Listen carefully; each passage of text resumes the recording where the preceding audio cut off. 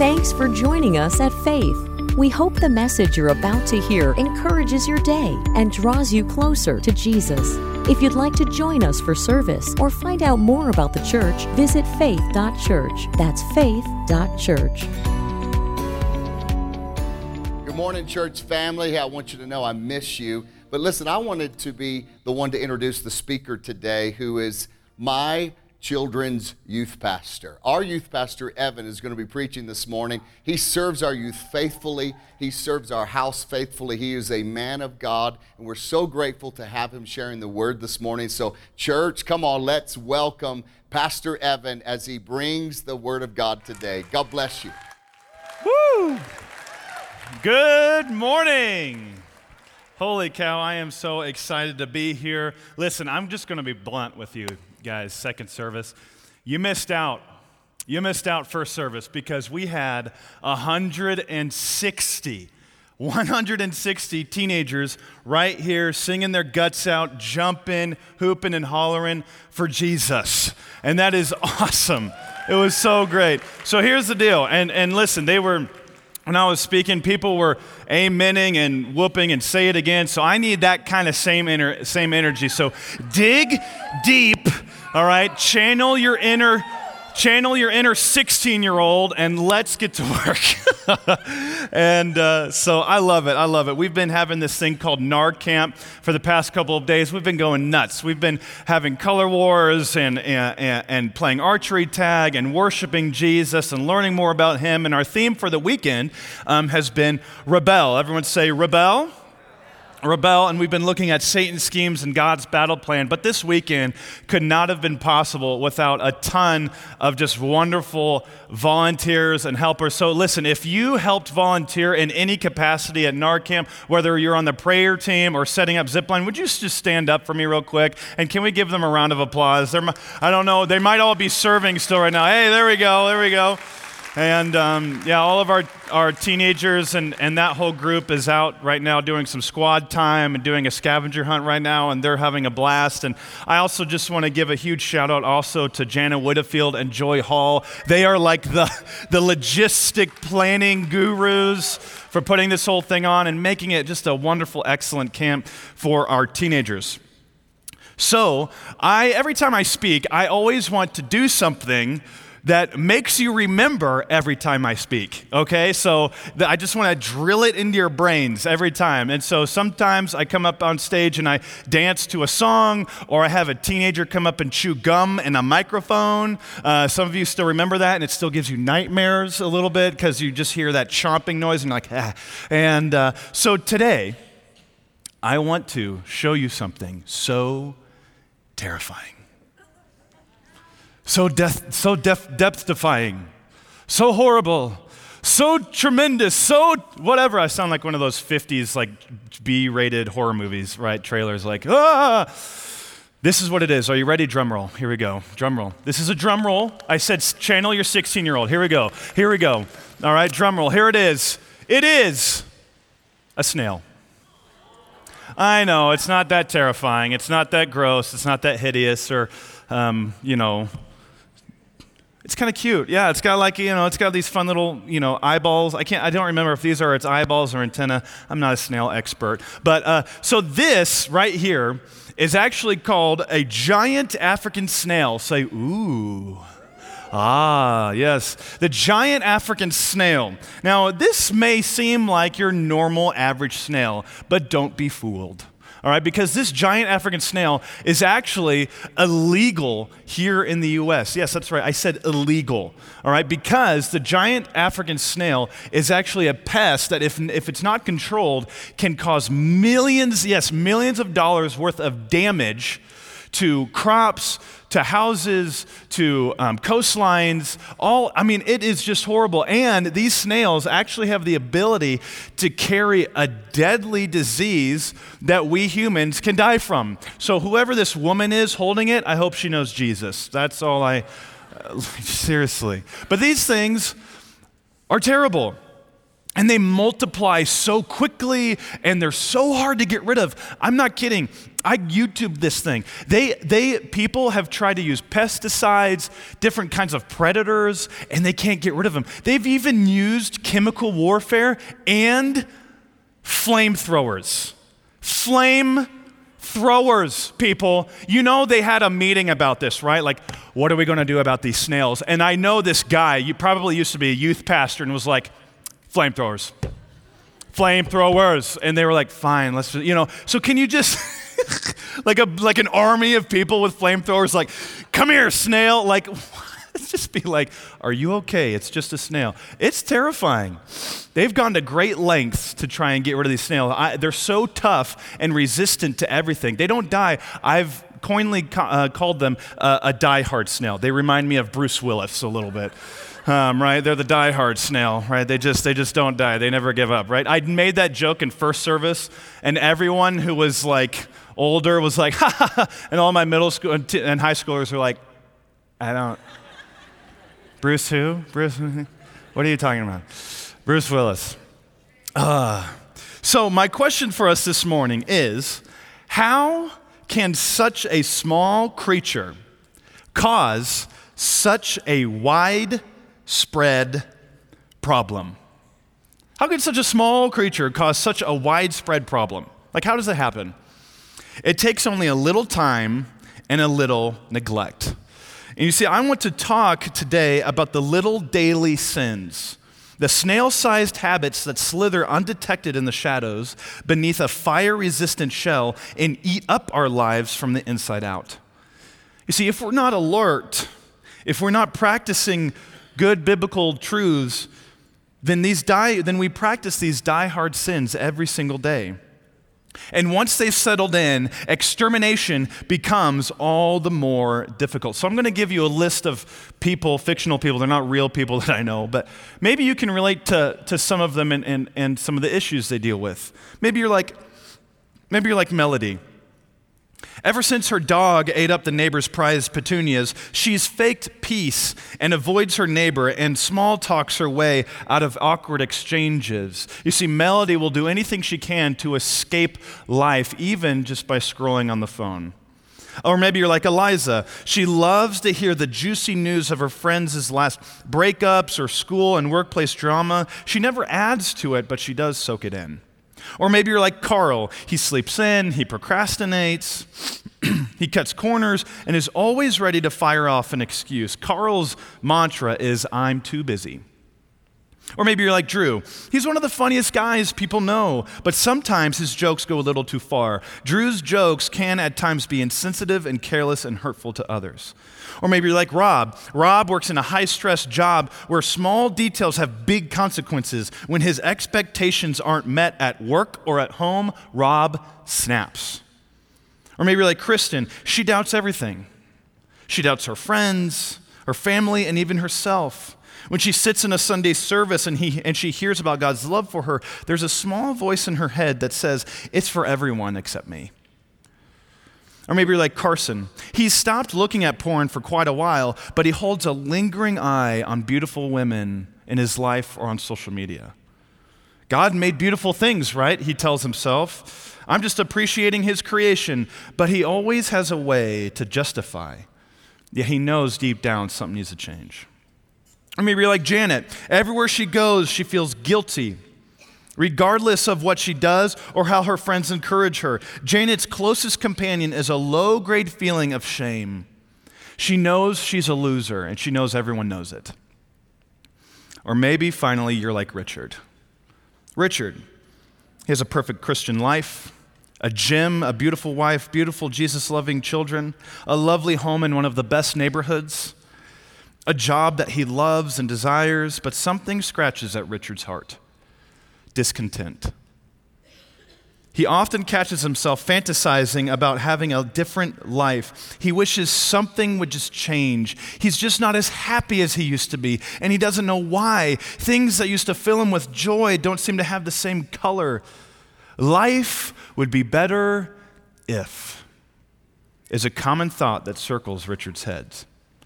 You see, these struggles, these sin issues, They're not huge. They're not dramatic. They won't make headlines in the church or in the world. They are, in fact, the kind of small, respectable sins that nag at us relentlessly. And even when we address them, these diehard sins, by their definition, will not quickly or easily surrender. And what's worse is that some of us don't even know we have any. We don't even know. So this is what we're going to look at. This is what we're going to look at this morning, and how do we rebel against these die-hard sins in our lives. You see, at NAR Camp, we've been looking at the false king and the true king, and how we need to rebel against the false king and live for the true king.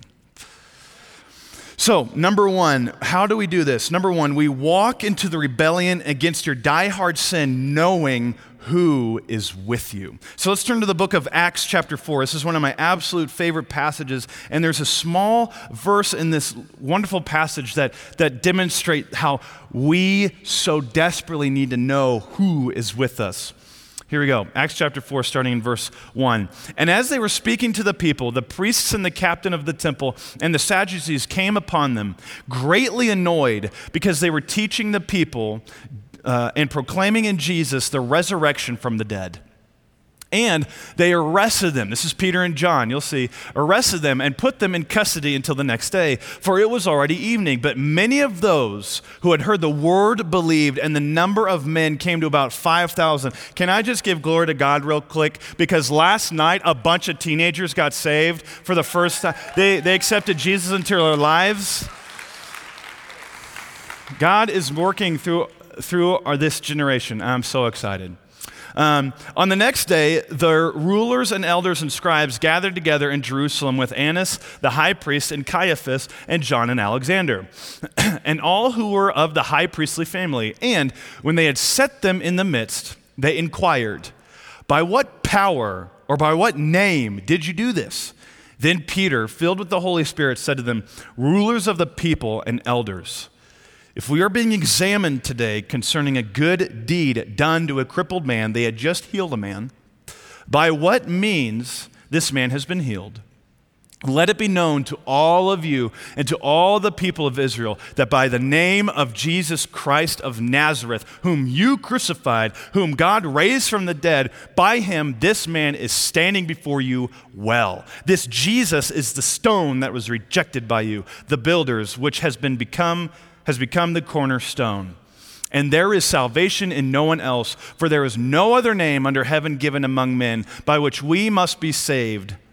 Now, when they saw the boldness of Peter and John and perceived that they were uneducated, common men, they were astonished, and they recognized that they had been with Jesus.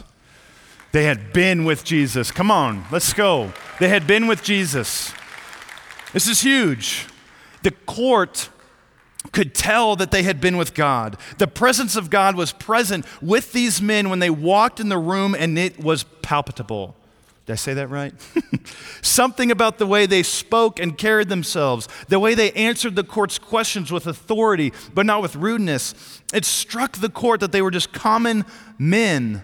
It struck them that in a way they wanted to kill them, and then later on in the passage, it said that they respected them and they let them go. Let them go. And it wasn't just the way that Peter and John behaved.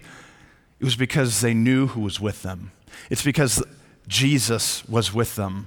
That's what we need to combat the enemy. Not another formula or 10-step process or a self-help book. We have to become less self-reliant and independent in a nation that was born out of it, and actually become dependent on a good shepherd, on a very good shepherd. So let me make something very clear. You and I need the presence of Jesus in your life every day after you get saved. Every day.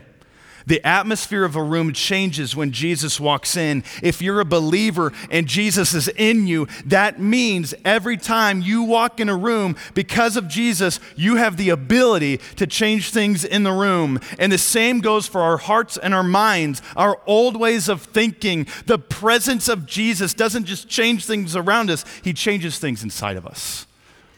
He changes things. Good job. You're doing good. I love it. We can't do anything I'm about to talk about. We can't do anything I'm about to talk about without the presence of the Trinity in our lives. Change is impossible outside of Jesus' redemptive and restorative presence in our lives. We need this reminder because it can be pretty bleak. It really can. It's really bleak out there.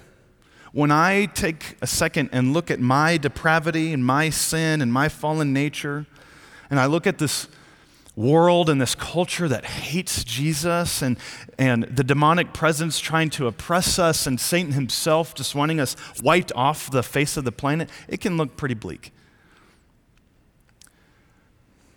But my two favorite words that I love to use that are probably in the Bible as well is this, but Jesus. But Jesus. But Jesus. You see, things change when those two words are combined. In Ephesians 2:4 it says, but God, being rich in mercy because of the great love with which he loved us, even when we were dead in our trespasses, made us alive together with Christ. You see, things change when the master of the universe steps into the ring, and all of a sudden that mountain of oppression, of hopelessness, becomes an anthill. David knew who was on his side. The Apostle Paul knew who was always with him. Daniel knew how mighty God was when he walked into the lion's den. Joshua grew courageous because of the Lord of hosts. Peter grew bold when the presence of God swept like a mighty wind in the upper room. Friends, things change when you're in the presence of a lion. You can walk with your chest puffed up and your head held high because the Lion of the tribe of Judah has your back. The King, the blood of the King runs through your veins. Where the Spirit of the Lord is, there is freedom. How sweet is the presence of Jesus. Like a caring physician and a wonderful friend, he nurses our wounds and fills us with hope. Yet in the spiritual realm, he wages war on our behalf. Sword drawn and Braveheart blue paint ready. He's doing it. The greatest act of rebellion, I think, that's ever happened in all of existence against Satan and his schemes for you and for me that Jesus ever did was die on a cross. And not just die on a cross, but rise from the grave. Rise from the grave. So, don't tell me, do not tell me you cannot conquer your diehard sins. Don't tell me your sin issue is too great for my God. Don't tell me there's no hope for you. Don't tell me you've gone too far, because there is hope, because Jesus is in the business of turning graves into gardens. Don't tell me he can't. I do a lot of off-the-cuff counseling with a bunch of teenagers and parents and friends and pastors and classmates of mine, and there are times where they come to me and I can't get past this. I don't know what to do. I've tried and I've tried and I've tried and I'm giving up. I'm never going to change. There's no way. Sometimes I have to remind them, and you have to remind yourself, and I have to remind myself who their God is, who our God is. Just as David looked into the eyes of Goliath and declared, "You come to me with sword and with spear and with javelin, but I come to you in the name of the Lord of hosts, the God of the armies of Israel." This giant did not even stand a chance. He had no idea who he had just messed with and come against. The change maker resides in you. The King of Kings believes in you. The Lord of Lords fights alongside you. We have to trust him to be the one to help us renew our minds and transform our hearts. We need him, because in this independent nation we live in, we can be so easily try and just do it on ourselves and pull ourselves up by our bootstraps and just try harder. But we can't. Jesus brings himself. He brings himself into your situation. Jesus and his disciples did not present a program or a tool for changing lives. Jesus did not create an app for fixing problems. He brought himself. His perfect person, his unstoppable power, his eternal promises and purposes. Jesus entered our world. He understood our needs and brought to us his power and grace. Woo! So there is an excellent passage in Matthew that describes Christ's normal mode of ministry in our lives that I believe we need to practice if we're going to conquer our diehard sins. It's in Matthew 9, starting in verse 35. And Jesus went throughout all the cities and villages, teaching in their synagogues and proclaiming the gospel of the kingdom and healing every disease and every affliction. When he saw the crowds, he had compassion for them because they were harassed and helpless, like sheep, without a shepherd. In this really unassuming passage, Matthew gives us a glimpse of Jesus' normal mode of ministry. And this is the exact model we should use when we approach our diehard sins. So here's the first one. Bring Christ and his provisions to bear on your beliefs and desires. We spent just a good chunk, just a second ago, chatting already about bringing Christ in, but what about his provisions? You see, in that passage of Matthew, he proclaimed that he didn't just heal the sick, he didn't just have compassion to them. It said that he also taught them the gospel, that he went to their synagogues and he preached the good news. By his perfect knowledge, understanding, and wisdom, he not only cared for people's broken and diseased bodies, but he brought help for their souls. So we need, my friends, we need to learn to sharpen our swords. We need to learn to sharpen our swords, and our sword is the Bible. Our sword is the Word of God. His Word is like a scalpel that can remove these issues so perfectly. 2 Timothy 3:16 talks about how his word is sufficient, is able to help us in any area we face. Psalm 1 talks about a person who meditates on it day and night, and they're like a tree planted by rivers of water. When Joshua is about to go into battle and start reclaiming the land that God had promised to Moses and the fathers before, God doesn't give Joshua an intricate strategy on sword development or tactics or spear, fighting. No. This is what he says in Joshua. He says this book of the law shall not depart from your mouth, but you shall what? Meditate on it day and night so that you may be careful to do according to all that is written in it. For then you will make your way prosperous, and then you will have good success. Isn't that so interesting? In the book of Joshua, one of the most blood-soaked, bloodbath books of the Bible, like just years of fighting. And before Joshua goes and does this, God doesn't say, okay, here's you need to have the higher ground and you need to whatever. He says, no. You need my word. If you're going to do this, you need my word. If you're going to go into battle, you need to meditate on my word. When we aren't meditating on God's word, it's like sipping salt water. It slowly kills us. We need to meditate so that we can learn more about God's glory and how he can transform us. So I'm from the Kansas City, Missouri area, and so I love really good barbecue. I am a barbecue snob, okay? I've grown up my whole life eating at hole-in-the-wall barbecue places in Kansas City, Missouri, and I love barbecue. Any just meat lovers in the house, can I get a what? Come on now. So I grew up living in Kansas City, and they had just barbecue festivals and contests and just big, just city blocks of just old guys and their roasters just roasting meat, and you just walk down this street and you're just like, oh my God. It's like the yellow brick road of barbecue. It's just like, oh my gosh. It was just like a slice of heaven. And you would just walk down and there'd be these guys and they'd just be like, I'm 8 years old walking. I'm just like, what are they all doing? And my father goes, son, smell it, just take it. Like it's just so good.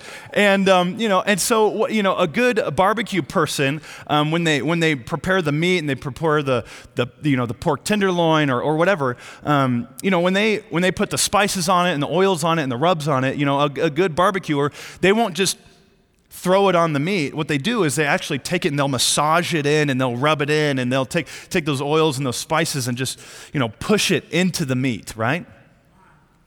And that's exactly, some of you guys are salivating. I probably shouldn't have done this because now all you can think about is, honey, all of a sudden I need to go get barbecue right now.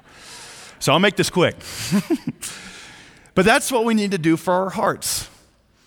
If the spices and oils and the good stuff is God's word, we need to take God's word and rub it in. We need to rub it into our hearts. We need to take what we learn on Sunday mornings or what our young adults learn at the collective or what our FSMers learn on Sunday nights. We need to take what we learn and take it home and rub it in and meditate on it. Biblical meditation means this. It means to think personally, practically, seriously, and earnestly on how the truth of God's word should look in our lives. That's what it is. When a believer meditates, they fill their mind with truth so that their minds become governed by the attitude of the Savior. Meditation heals a believer's heart and settles their mind. Biblical meditation ties people's fluttering minds to their spiritual anchor of stability. See, I like reading a lot of books by old dead guys. And some of my favorite quotes are from some of the Puritans that were believers, way back in the day. And so one of them, his name was William Bates, he said this, there is great inconsistency in the thoughts of believers, but meditation doth, what a great word, we need to bring that back, doth chain and fasten them to God. A guy by the name of Edmund Smith also said this, another Puritan back in the day said, meditation will lead to a calmness of disposition, a serenity of mind, and a certainty about the ways of God. God's Spirit always uses the balm of His Word, His truth, to provide lasting comfort and help. The Spirit slows down a worrying mind and restores order to the soul of His creatures. Divine meditation has a multifaceted value. It provides us spiritual discernment. It improves our Bible reading and our prayer lives. It applies the general truths of the Bible personally and specifically to our lives. It strengthens our hearts by focusing on spiritual truths and provides lasting benefit from dwelling on the truths we may already know. So because meditation has such spiritual value, Satan hates it. And you see, I love doing things that make his blood boil. I love doing things that just grind his gears, that make him go, ugh, because he hates it. That's why I feel like so many of us, when we sit down to read our Bible, it's really hard because the enemy doesn't want you to gaze and meditate on the Father. He wants you to gaze and meditate on something else.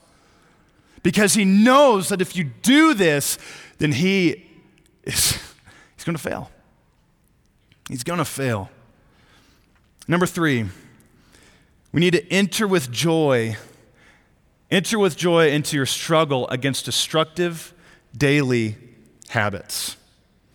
So again, in Matthew, we saw Jesus walking around the synagogues and the cities and the streets, and he entered our world. And even walked our streets, and he did it with joy. He did it with joy. You see, this weekend at NARCamp, we have been looking at what it means to rebel against the enemy's schemes, right? And by living for the true King. And I believe one of those schemes that we hear in our head quite often is this: don't deal with your sin.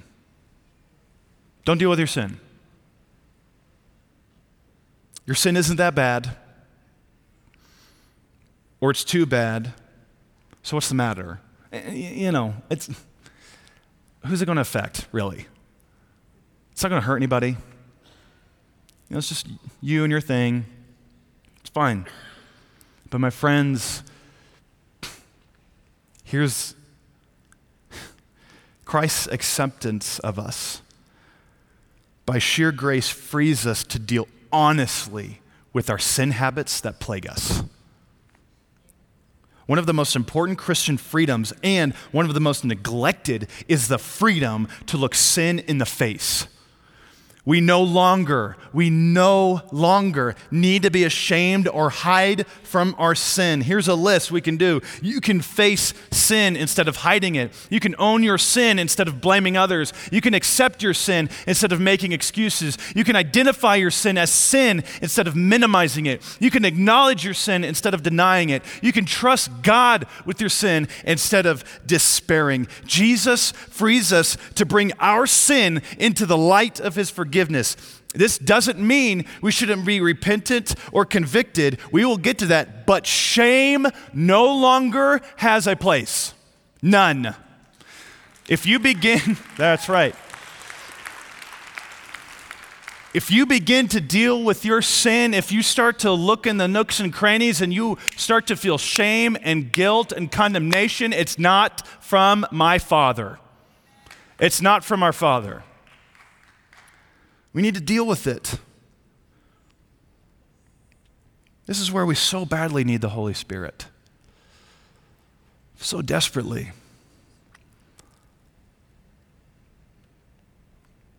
We need to ask him to make evident to us the old ways we've gotten used to.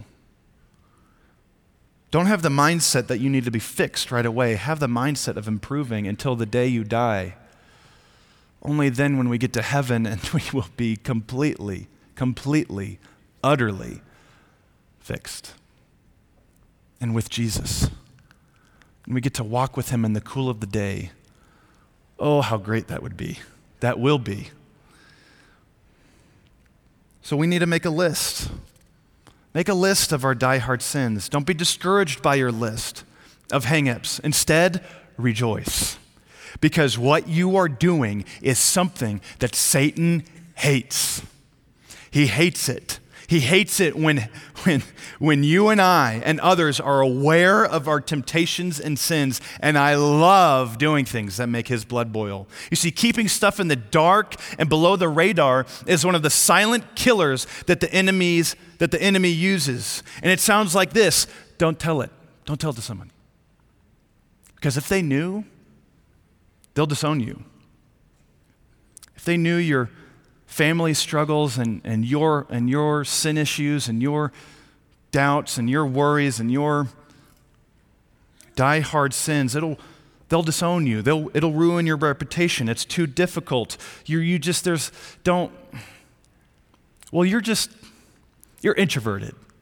so just keep it to yourself. Or, you're a guy.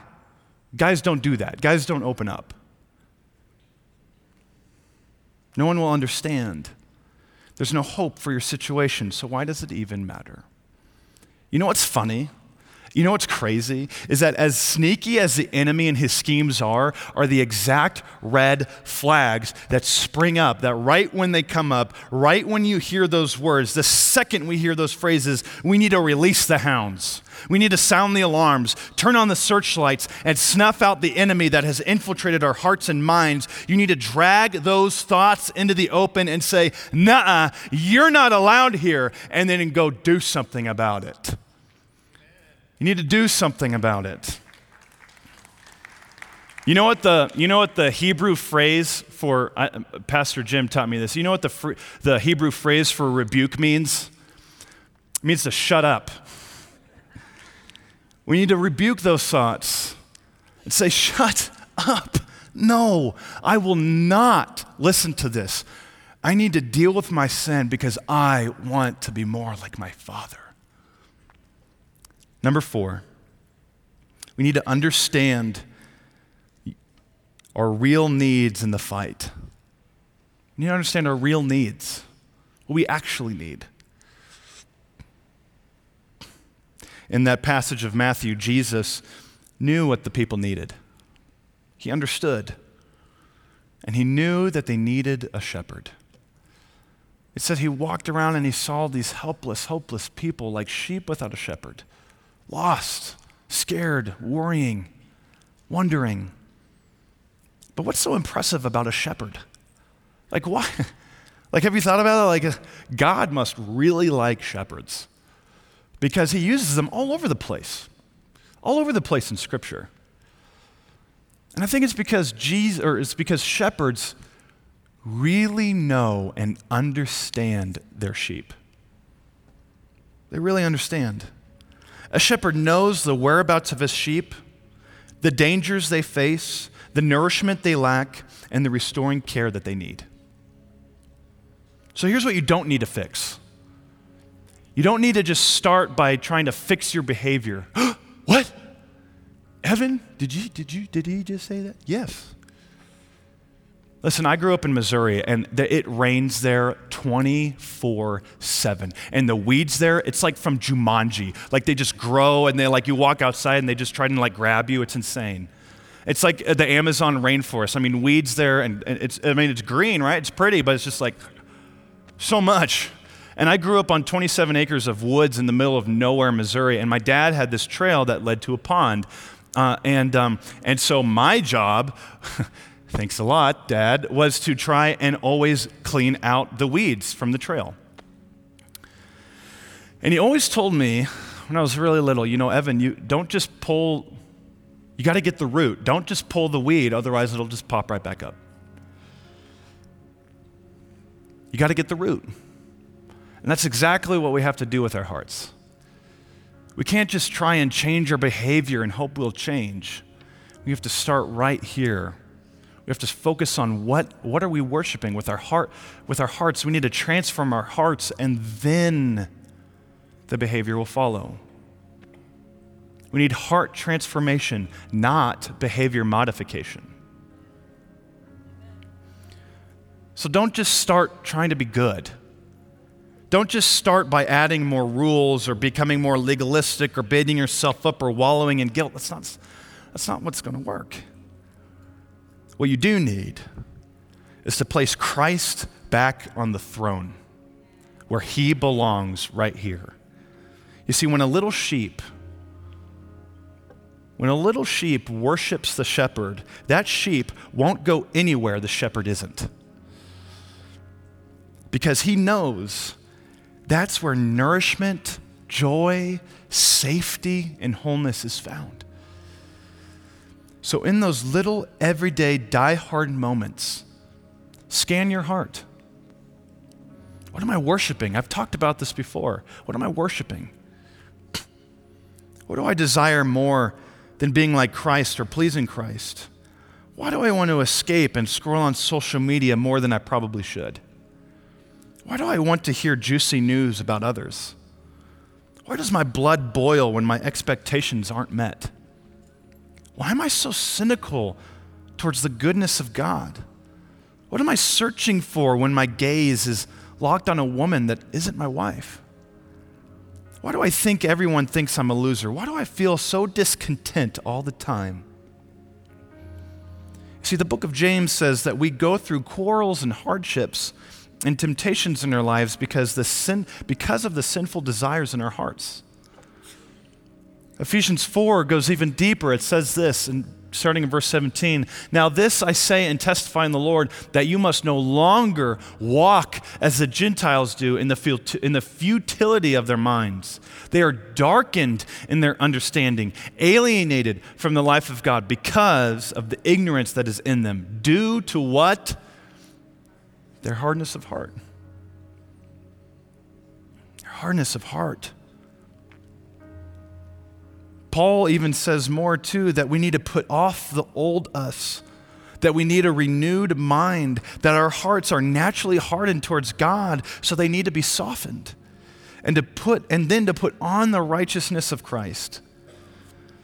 Listen, I always tell my teenagers that note takers are world changers, so write this down. The goal of our rebellion with sin is not that we would just be better rule followers, but that we would be more faithful Christ lovers. The Christian, there's that energy. That's right, it's good. The Christian alternative to immoral behaviors is not a new list of moral behaviors. It is the triumphant power and transformation of the Holy Spirit through faith in Jesus Christ, our Savior, our Lord, and our treasure. We may feel an overwhelming sense of despair, but we shouldn't give up in our battle of sin, because by grace we can rejoice in the words of David. And when he says in Psalms 32, how blessed is he whose transgression is forgiven, whose sin is covered. How blessed is the man to whom the Lord does not impute iniquity, and in whose spirit there is no deceit. We have abundant hope in the face of our sin. So for those of us that are attending NAR tonight, NAR camp, we're going to really peel back the layers and look at what it actually means to renew our minds, to transform our hearts, what it means to actually live for a true King. And for those of you who aren't attending NAR camp, that's okay. We're going to be recording that so you can watch it later on YouTube if you would like. But let me leave you with this.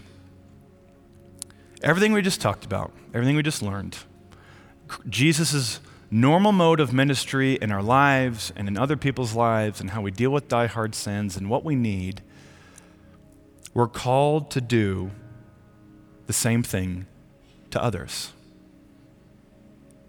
We're called to do the same thing.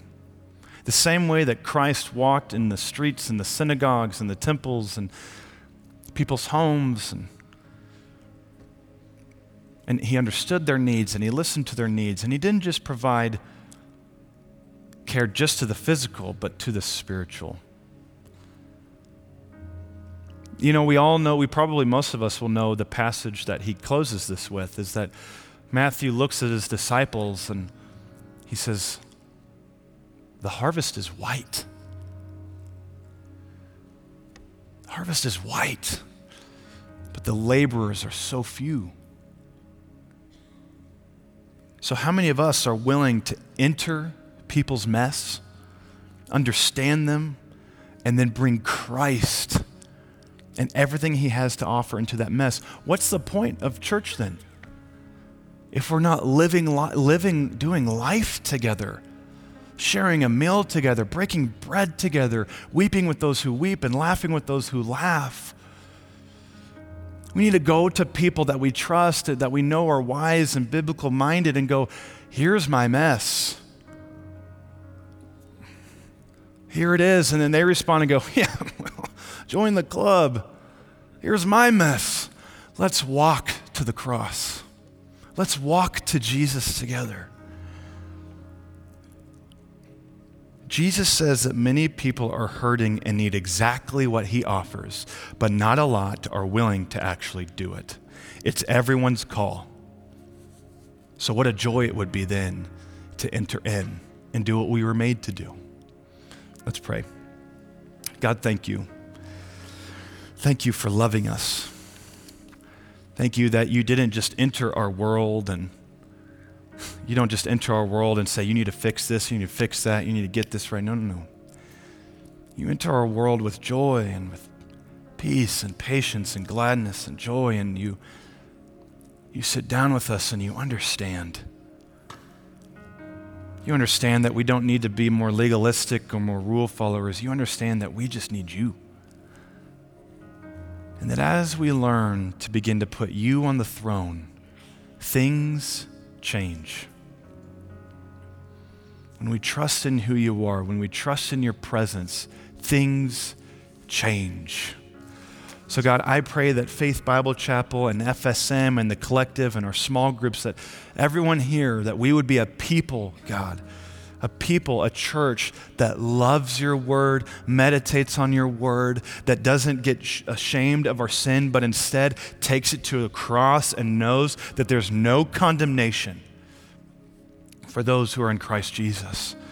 That we need to turn and gaze on you, that we need your presence so bad that we would choose to open up when everything inside of us is telling us no, that we would open up to people that we love and trust, that are biblically minded, and be a community that encourages one another, that comes alongside one another, that helps one another.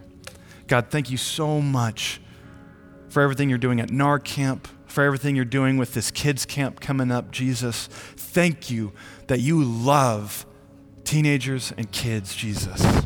Help us to be a church that gets behind them and loves them and points them to Jesus.